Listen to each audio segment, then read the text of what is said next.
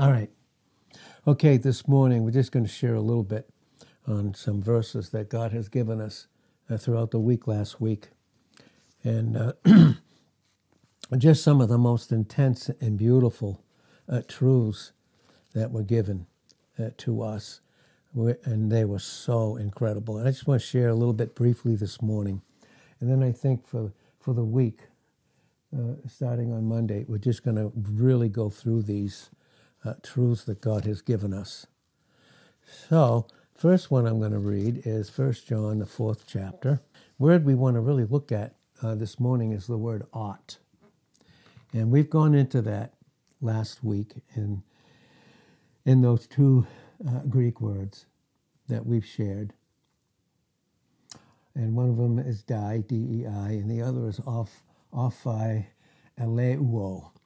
And tremendous words, what they mean in the Greek. But here, again, in 1 John 4, verse 10, it says this, "Herein is love, not that we love God, but that he, who is love, God, loved us, and as a result of that love, sent his Son, the propitiation for our sins." Notice it's ours, all those that have received him.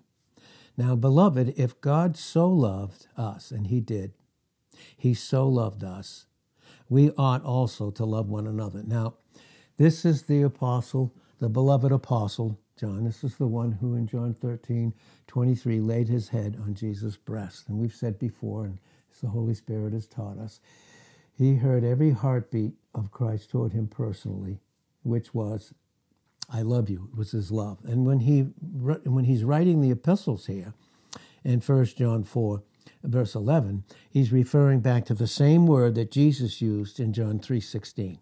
For God so loved the world, because it was ought, it behooved him. And we'll see that a little bit this morning. But God so loved the world, every human being, the mass of humanity, that he gave his only begotten Son, that whosoever would believe in him would not perish, believing and receiving, wouldn't perish, but have eternal life. That's what he's referring to here in 1 John 4:11. And then when we read again in 1 Corinthians, the 8th chapter, 1 Corinthians 8, and I'll read those verses this morning.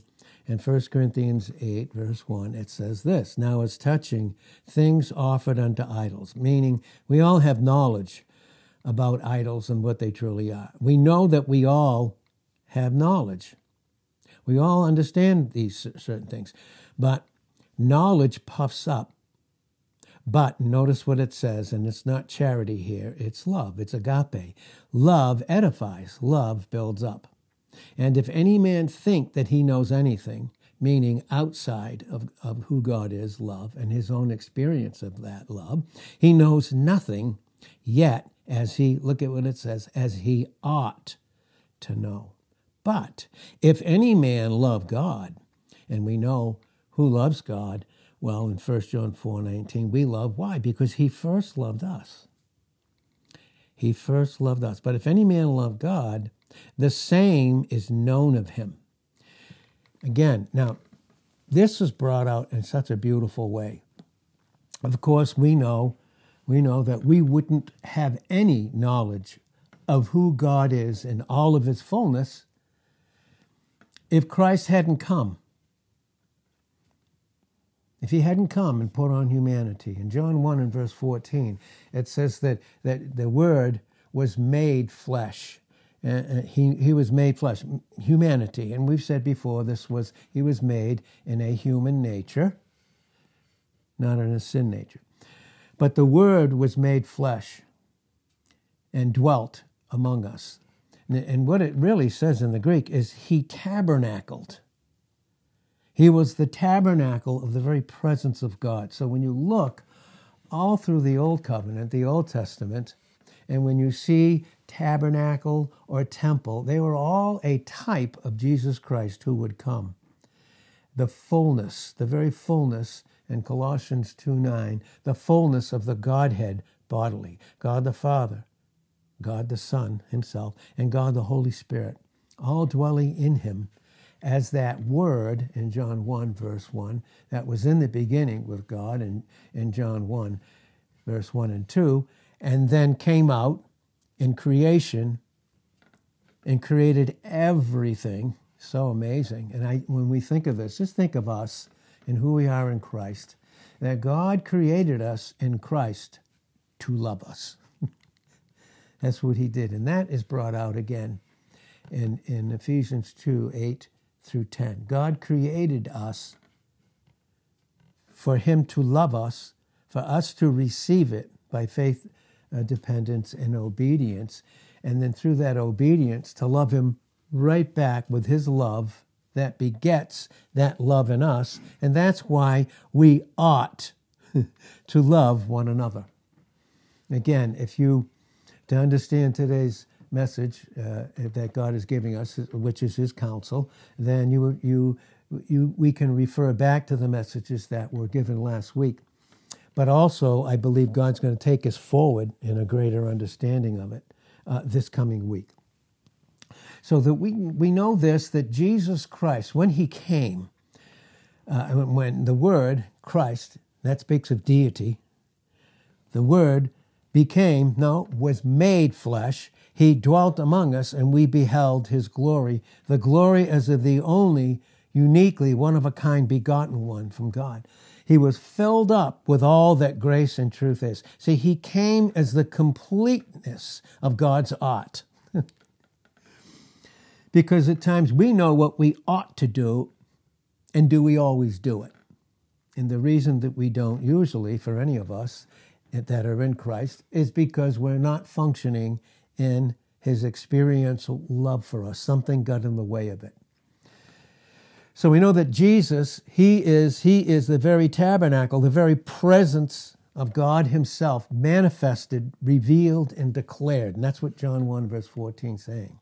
But he came, and he was the fullness. And what that's speaking of there in John 1 and verse 14 is he's showing us that in all these types of the tabernacle, the temple, all these things, and how the people should, or in other words, ought to do everything, it is showing that it was Christ himself who literally fulfilled all of that. This even goes into and we'll get into this during the week in a much more deeper way. But in Leviticus, even in the 4th chapter, there where it talks about, and there's those, what we see here very clearly is those 35 verses in Leviticus, the 4th chapter, where it talks about how the priest would go in and offer a sacrifice for the sins of ignorance. That starts out in Leviticus 4 and verse 1, goes right to verse 27, and right to the end of verse 35. And so what this is teaching us is this, that Jesus, when he became that sin sacrifice in 2 Corinthians 5 and verse 21, when he became that, he was paying not only for the sins of commission, what we're aware of, and what we don't do. So sins of commission, so we can understand this even in the types here, the sins of commission are what James 4 verse 17 says. To him that knows to do good. In other words, knows he ought to do good and does it not, to him it is what? It's sin. It's known sin. That's what happened with Adam. See, he knew better in the temptation. He knew better in Genesis 3, 1-6. He absolutely knew better, but he transgressed, meaning he knew it. It was known sin. That was obviously something that Jesus Christ paid for all those and only those that received the fact that Jesus Christ he propitiated first his Father, again in Genesis 22 and verse 8, and then became the substitute for the sins of those that would receive him, thus being reconciled. That's the sins of commission. Knowing what I should do, but I don't do it anyways. I know what I should do, but I don't do it. And many times we've said, what is delayed obedience? It's disobedience. And what is disobedience? Disobedience is sin. And what is sin? In Psalm 51 and verse 4, sin is evil.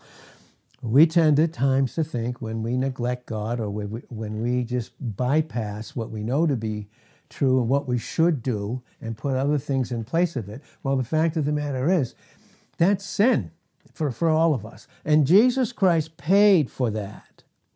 He dealt with the sin question in John 1, verse 29, the whole sin question. Meaning, he didn't pay for any of the angelic fall, but it became a revelation of the nature and character and essence of God himself through Jesus Christ. That's who Satan was rebelling against. That's who he was. And there, he did get, in Ezekiel, the 28th chapter, he did get a view of Christ, a manifested, because there's no created being, man or angel, that's ever seen God in all his fullness.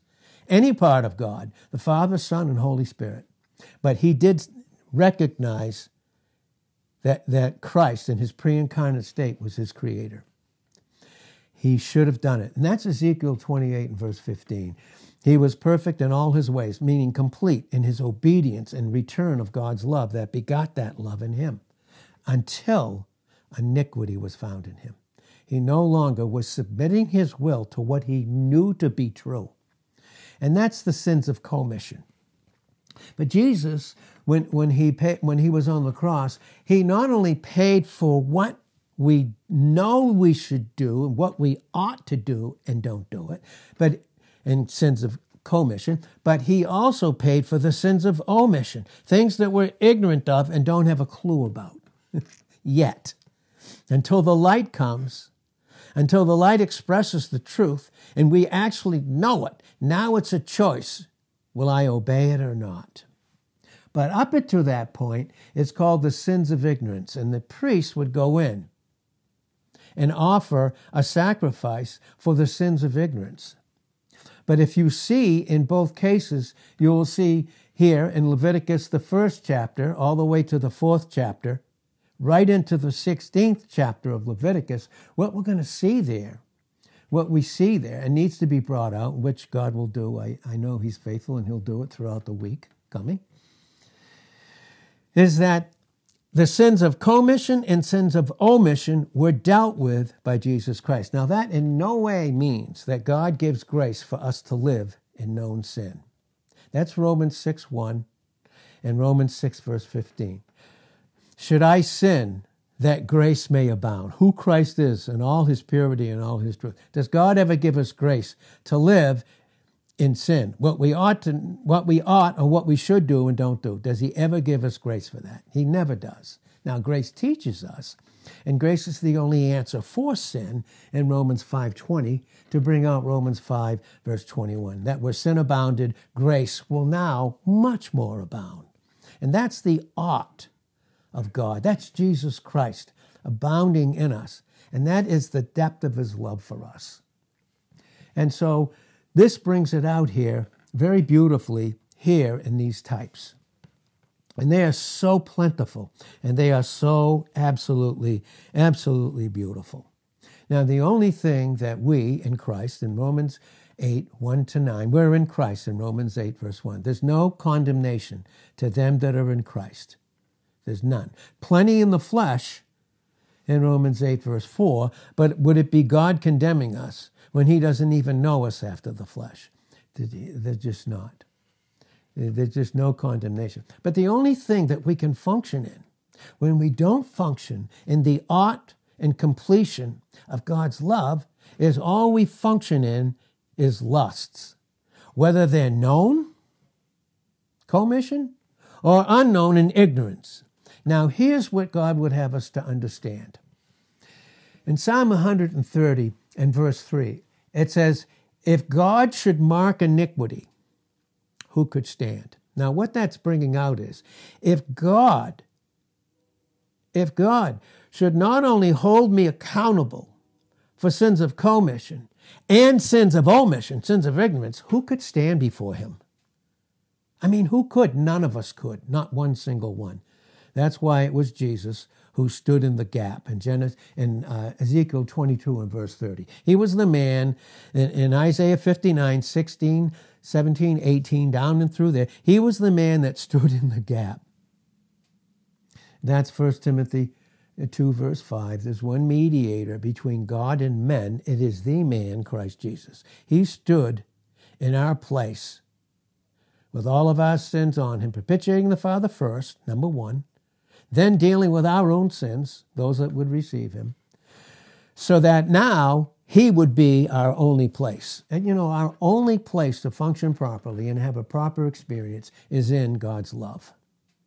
That's why the Bible teaches us in Proverbs 3, 11 and 12, and in Hebrews 12, 4 to 29, that even grace is the first step of his love correcting us. He's never condemning us. He's not accusing us or criticizing us. He's correcting us. Because why can he do that? Because he ought to. Why? Because Jesus Christ won us to the Father through himself. That's what 1 Timothy 2:5 is saying. And that's why there's no other name given them under heaven whereby men must be saved in the name, and the name that has to do with the person and the work that he's accomplished, whereby men must be saved. We must be saved, or else we spend an eternity apart from him. Here's the truth of what God would have us to know, and again, in Psalm 130 in verse 3, if the Lord should mark iniquity, meaning, does he hold me accountable for what the light of his word has shown me? Yes, sins of commission. But will he hold me constantly in areas of forgiveness? No. Now, that might mean I may be functioning in sin ignorantly. And does he give me grace in that sense? No, but it's still prevenient grace. He's not yet holding me accountable till the light comes on and I go, oh my God. I was ignorant of that. I didn't know God. Well, here's the light of my Son and what he completed for you in this particular area that he dealt with. And then it's no longer an area of ignorance.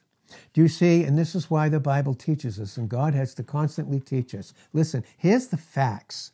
The thing that interrupts the depth of our intimacy, his deep desire to sow fellowship with us, who cleared out everything between God and us so that he could do it.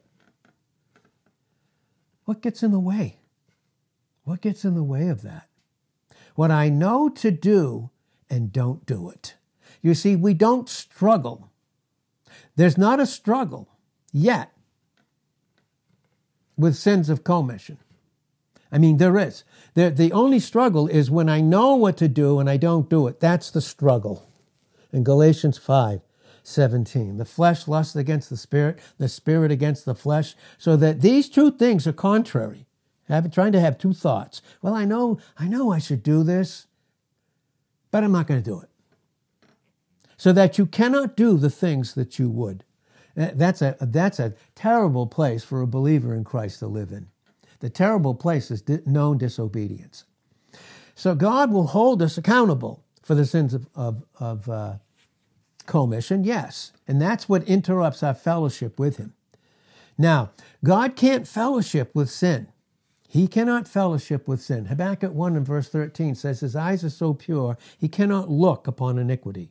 But thank God, his view of us in Job 36 and verse 7 is he sees us. He never removes his eye from the righteous. Now listen, that's who we are positionally. And what he's doing here in Amos 3:3, can two walk together except they be agreed? God has agreed. There's an agreement between us and God fulfilled. And that's what Jesus Christ has done. He's dealt with it forever. Christ has removed all distance, positionally now, between God and us. He has completely. But what interrupts the depth? Listen, what interrupts his desire to intimately love me? It's what I know to do good and don't do it. You see, we struggle. We don't struggle in what we don't know.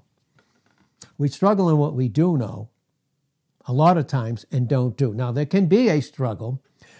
There can be a struggle in the sense of learning the sins of ignorance and bringing them into the light. Because even those sins of ignorance, when they're brought into the light, what are they still? They're still sin. But God doesn't hold us. He gives us prevenient grace. And what prevenient grace is my will hasn't yet submitted, because I'm living in ignorance, to the light of what's been accomplished by Christ in me through the power of the Holy Spirit to the glory of God the Father. And so there's prevenient grace. It's prevenient. My will hasn't yet received it. But boy, when the light comes, now it's no longer a sin of ignorance. It's no longer a sin of omission. It becomes a sin of omission. It's the most dangerous thing for a believer to do, is to think lightly of anything that they know they ought to do and don't do it. This was brought out this past week in John 15 and verse 22. See, John 15, verse 22, Jesus said that when he came, he did away with every excuse. He did away with every excuse. There's a cloak. That's what the cloak there means. It means he's done away with what we cover over to be an excuse why we don't do what we know we ought to do. Now, Jesus, again, he fulfilled all the ought. He's the full thought of God, and he's the full ought of God. He's done all of that. But I must submit to him. And so beautifully, the way that it's brought out here is that in 1 John 4 and verse 10, herein is love. Who is love? God. Herein is love. Not that we loved God. See, right there, it's telling us what love is. It's God, and period. That's it. Herein is love. Not that we loved him, but that he loved us and sent his Son, the propitiation for our sins. Now, we ought also to love like he loves us. Now, Jesus Christ has accomplished all of that. The sins of omission, complete sacrifice, and the sins of commission. He has dealt with all of it. Now he's working that into us, into our experience. See, a proper experience is based upon understanding a proper position. But then once the positional truth is brought out in the light, then in my experience, there's a choice that needs to be made. Will I obey or will I not? That's what 1 John 2:1 says. My little children, you don't really see that you sin not. Really what it's saying, my little children, you don't have to sin. Because God has taught us faithfully here and faithfully through the Word, and I know in plethora of other places he's done the same thing in teaching, is that we don't have to sin. Sin is in the will. That has to do with disobedience or obedience. God, did you know that when Jesus Christ became the sin sacrifice in 2 Corinthians 5, verse 21, there wasn't one, listen, the slightest, smallest, what we may think, sin of ignorance, never mind commission, the sin of ignorance, omission. God couldn't bypass it? Not one? I mean, Jesus Christ would have had to die for that one thing. That one little that thing we just blow off so easily and think that we now can have grace to do it. Boy, that's why obedience is me receiving that love and turning it and giving it back to God. Because love, who God is our only protection. And he protects the Christian from the flesh in Romans 8, verse 9. And there's all the temptations there. Remember in James 1, verse 12, blessed is the man or woman, that endures temptation. For when he is tried, he shall receive the crown of life which the Lord has given to them that love him. The crown of life is just simply having Christ as your head. It's like a crown of protection. You're thinking with him. In 1 Corinthians 2:16 and Philippians 2:5, we have the mind of Christ. Now, God tempts no man with evil. God cannot be tempted with evil in James 1:13. Neither he tempts any man. But we know every man is tempted when drawn away by his lust and by sin. And sin can and lust conceived brings forth sin. Sin brings forth what? Death, separation. Now we can never be separated, ever. Now when Hebrews 13:5 says, I will never leave you nor forsake you in a triple salutation, and bringing out Joshua 1:5 and 1 Corinthians 13 and verse 8, okay, he will never leave us positionally. He just wants that position to enter into my present experience. And that's why experience is very, and this is where we're learning obedience. You teach a child. They have to learn obedience, and then there's steps. But there's always loving discipline and loving chastisement there, so that in having those things dealt with, that's what makes it necessary. In Lamentations 3 and verse 27, it's a good thing for the youth to bear the yoke. It's a good thing when you're young. That means when first thoughts about what light is, what sin is, and what we shouldn't do, when it first comes, we should instantly yoke up with him. That's submitting my will to him instantly. And that's what Jesus was saying in Matthew 11:28-30. All you that labor, why do we labor? We struggle with sin. See what that says? So beautiful. All come unto me, because I am the ought. I have fulfilled what you should do, and I'm the way that you can receive it and obey in it and walk in it. Come unto me, all you that labor. What do you labor? You're struggling. What are you struggling? I know what to do, but I don't do it. That brings out Romans 7, verse 12. The law is holy, just, and good. Was then that which was holy, just, and good wrong or bad for me? Or even no.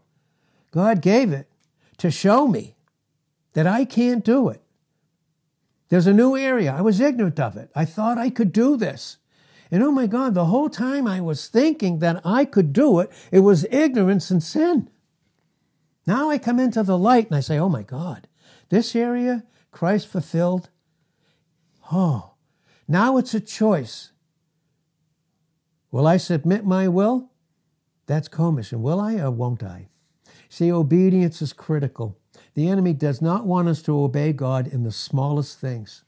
Because if I can't obey him in the small things, how can he trust me with the bigger things? How? Nothing replaces obedience. Nothing replaces his love that protects us. That's how he does it experientially. See, the enemy can't touch me in my position in Christ, and this is 1 John 5:18b. The wicked one touches us not, but this is where he goes after the experience. Hopefully, him on enemy's side, being the angel of light in 2 Corinthians 11, verse 14, and he wants us to be his ministers and live in ignorance. He wants to do everything he can to keep us in ignorance. But he does everything to keep the desire and finished work of Christ in us positionally from entering into our experience through us knowing what to do and we don't do it. We make all kinds of excuses. And you know what love did? It did away with every single excuse. It did. It did away with it. Now, what that means is he's done away with every excuse for me knowing what to do and I say, well, this is the reason why I can't do it. He did away with that.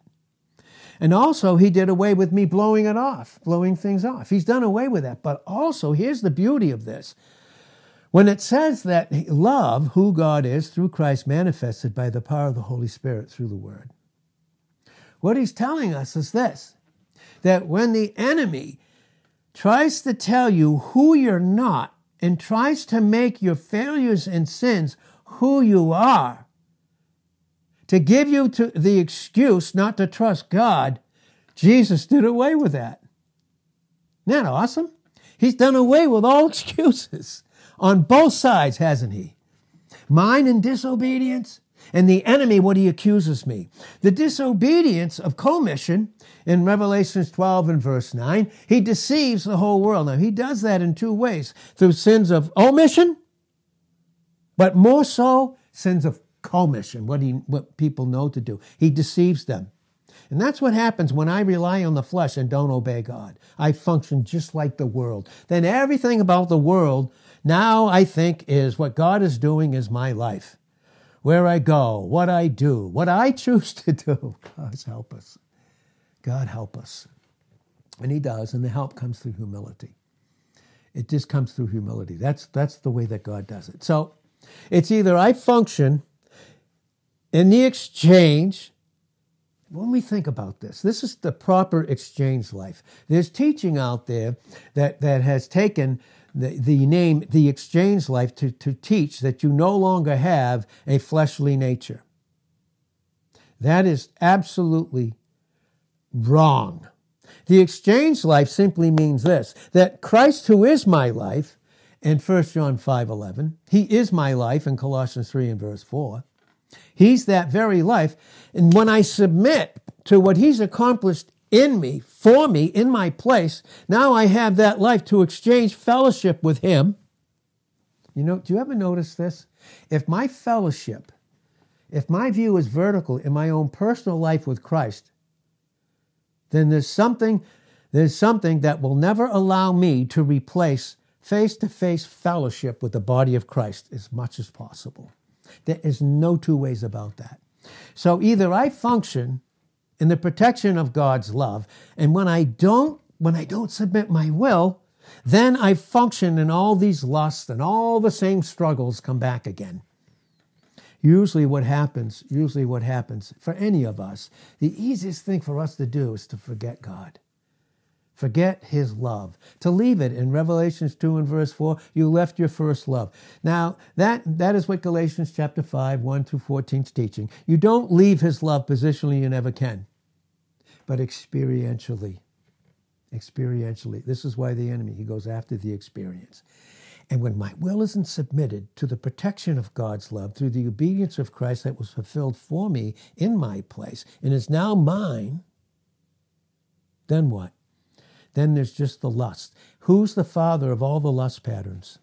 You know, sometimes we think lust is like sexual perversion or all these other things. It's far more than that. It's just simply living in the pride of self-importance. To think that God would give me grace to put myself above the Word, the body of Christ, him personally. And you can always tell if my vertical is right with God, my own personal, is because that's going to cause me to deeply desire fellowship with others. To not only be a joint that supplies, you know, that's even brought out in I believe it's 1 Samuel 20, verse 18. David's seat was empty, meaning the place that he should fill, he wasn't there to fulfill it. So there was a void there. There was a void. And that's not to say that we don't know, and God makes it known to us, doesn't he? I mean, honestly, does he not really, for any of us, make his will very plain for us? He does. He makes it very plain for us to see.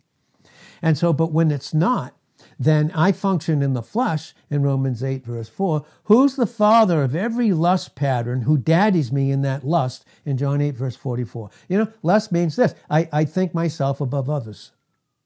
That's Philippians 2:3. Esteem others better than yourself. Really? Yeah, that's right. Philippians 2:4. Look not on your own things, but you ought, there's ought really in that verse, think on the things of others. Philippians 2, verse 21. For all men seek their own things, not the things of Christ. So when we function in the flesh, experientially, not experiencing his love where our proper position is, our proper standing, based upon Romans 5, 1 and 2, then what? We function in these lusts. And Satan, in John 8, verse 44, he's the father of all these lust patterns in the flesh that we're no longer of.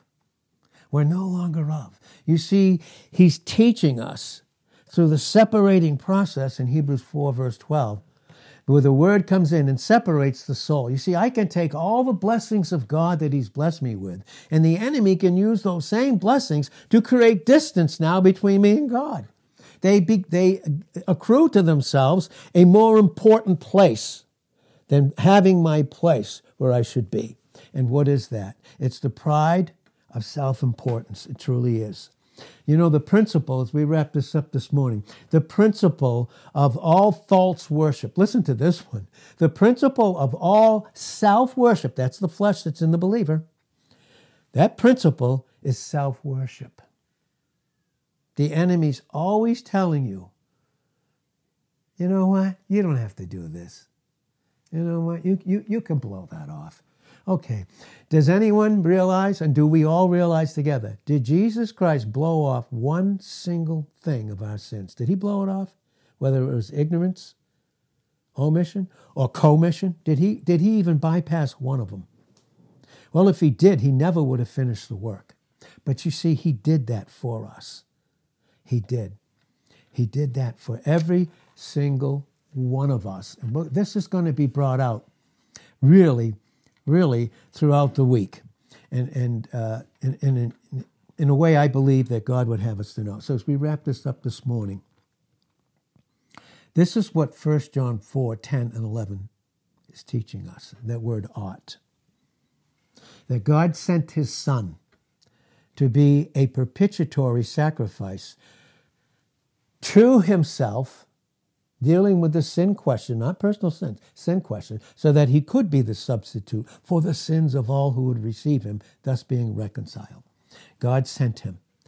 And because Jesus Christ was that propitiatory sacrifice, in Genesis 22 and verse 8, it says that God would provide himself a sacrifice. And who is that? That's his precious Son.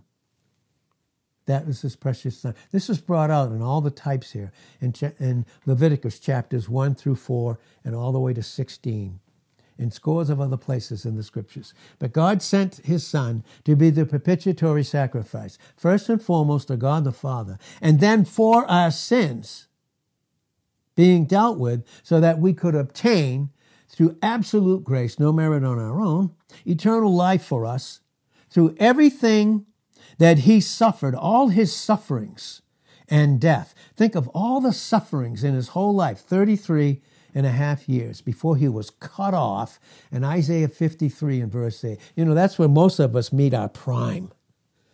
And he was cut off as that propitiatory sacrifice.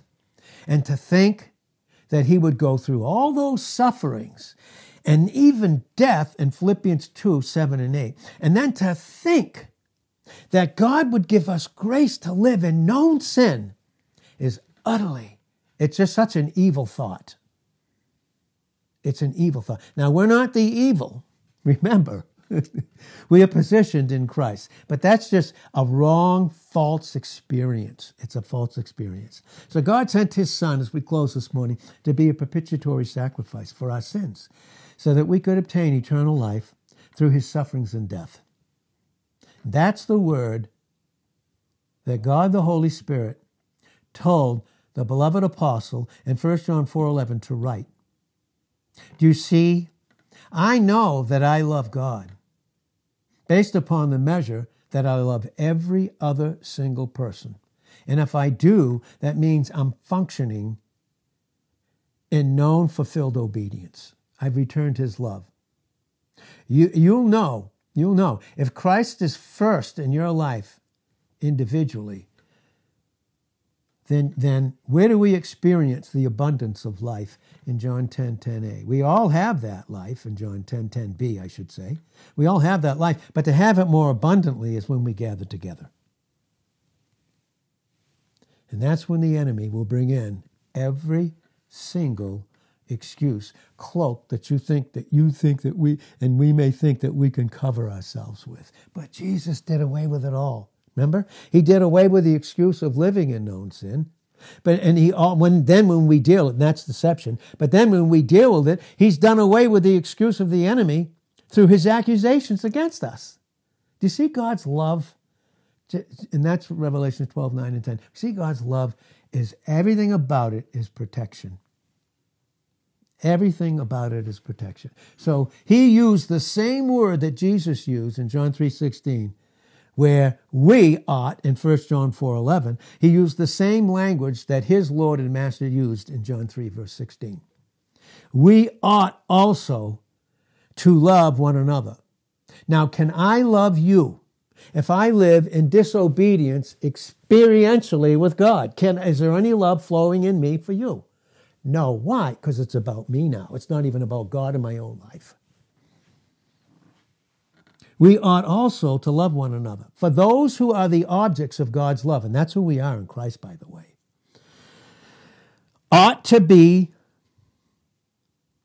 we are the objects of his love, and we ought to be those objects and to know ourselves that way. And if God has loved our brethren, just like us in Christ, just like he's loved us to such a degree that he would have his son suffer the way that he did, and then die the death on the cross, the most brutal death you could think of torture and death, to think that, to such a degree did his love go as to send his son to die for them when they were without strength in Romans 5:6, when they were actively sinning in 5:8, and were their enemies in 5:10. If God loved me that way, ought I not to love others? Yes, we ought to love them too. We ought to. And if we are in that same love, the obligation is still greater. If God loved with so great a love, when they did not love him, but were enemies, this is Romans 5:10, then we ought to love them now, because they are in God's most loving, affectionate, unbreakable embrace. That's our position. So they themselves are ours. Did you know that? Did you know that I am here? Listen, we're all here because each of us has a measure of love that God loved us and given us a measure to love each other. Did you know that? We're all here for God to love us and for us to love each other. That's what makes it so important. Nothing. Don't let anything replace the Word of God in your life. Don't you let a thing. And God would never give you blessings to replace that Word and to replace hearing it. He would never do that. He would never do that. And so again, we ought to love just like we did, like God loved us. So if God loves them freely when they were unlovely and under the same circumstances that we were when we were loved, freely by his grace, then we ought to love and to continue to love. And you know that we're saints, by the way. That's not a word you should shy away from and be embarrassed for. A saint is simply one who's in Christ. They've been separated to the holiness that Christ has accomplished on his part for us. It's separated. We're sanctified. We're saints. Yes, we are. There's not a certain class that are above anybody or below anybody. That's a system that was dreamed up by Satan. And we won't go into that system at this particular time, but that system will be dealt with. It's brought out in Revelation, the 17th chapter, right through the 19th chapter. But here, again, is this as we close. And we ought to love and continue to love the saints. Now listen, we're to love them. Now, when God saw me without strength, weak, actively sinning, and his enemy, did it stop him from loving me? No. Then we ought to love those that are in Christ, though there may be something in their temper or their conduct that is not the equal of their character in Christ. When should the love stop? Now, there's loving discipline in how a local assembly should even function, which is tremendously missing too, by the way, as much as forgiveness is. And of course, we know that is love. We're to love just like them. And God in Romans 5:1-2 is to be imitated. We're to mimic him like a little child will mimic their parents through learning loving discipline and training. And so then we know how to walk. And so his love is so great, and his love is our protection. And Father, we do thank you so much as you are just bringing this out to us. because you have to, Lord, because we don't even know aught. We know nothing. We don't know a single thing without you, Lord. And we can't do anything in John 15, 1-5, apart from Christ. But yet I can do all things. And Philippians 4 and verse 13, don't dare say you can't obey. Don't use the excuse not to not obey. Don't use the blessings of God to keep you from doing what you know that you should do and putting others and things and places in place of Christ. We should never do that.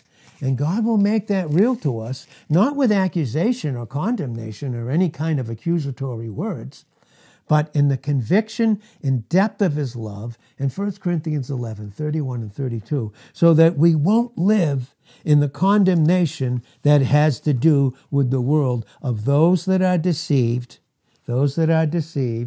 and those who live battling the accusations of the enemy, the lies. And that's another excuse that Christ has completely dealt with and done away with. And thank you so much this morning, Father, for your loving counsel to us this morning. We thank you and we praise you. In Jesus' name, amen.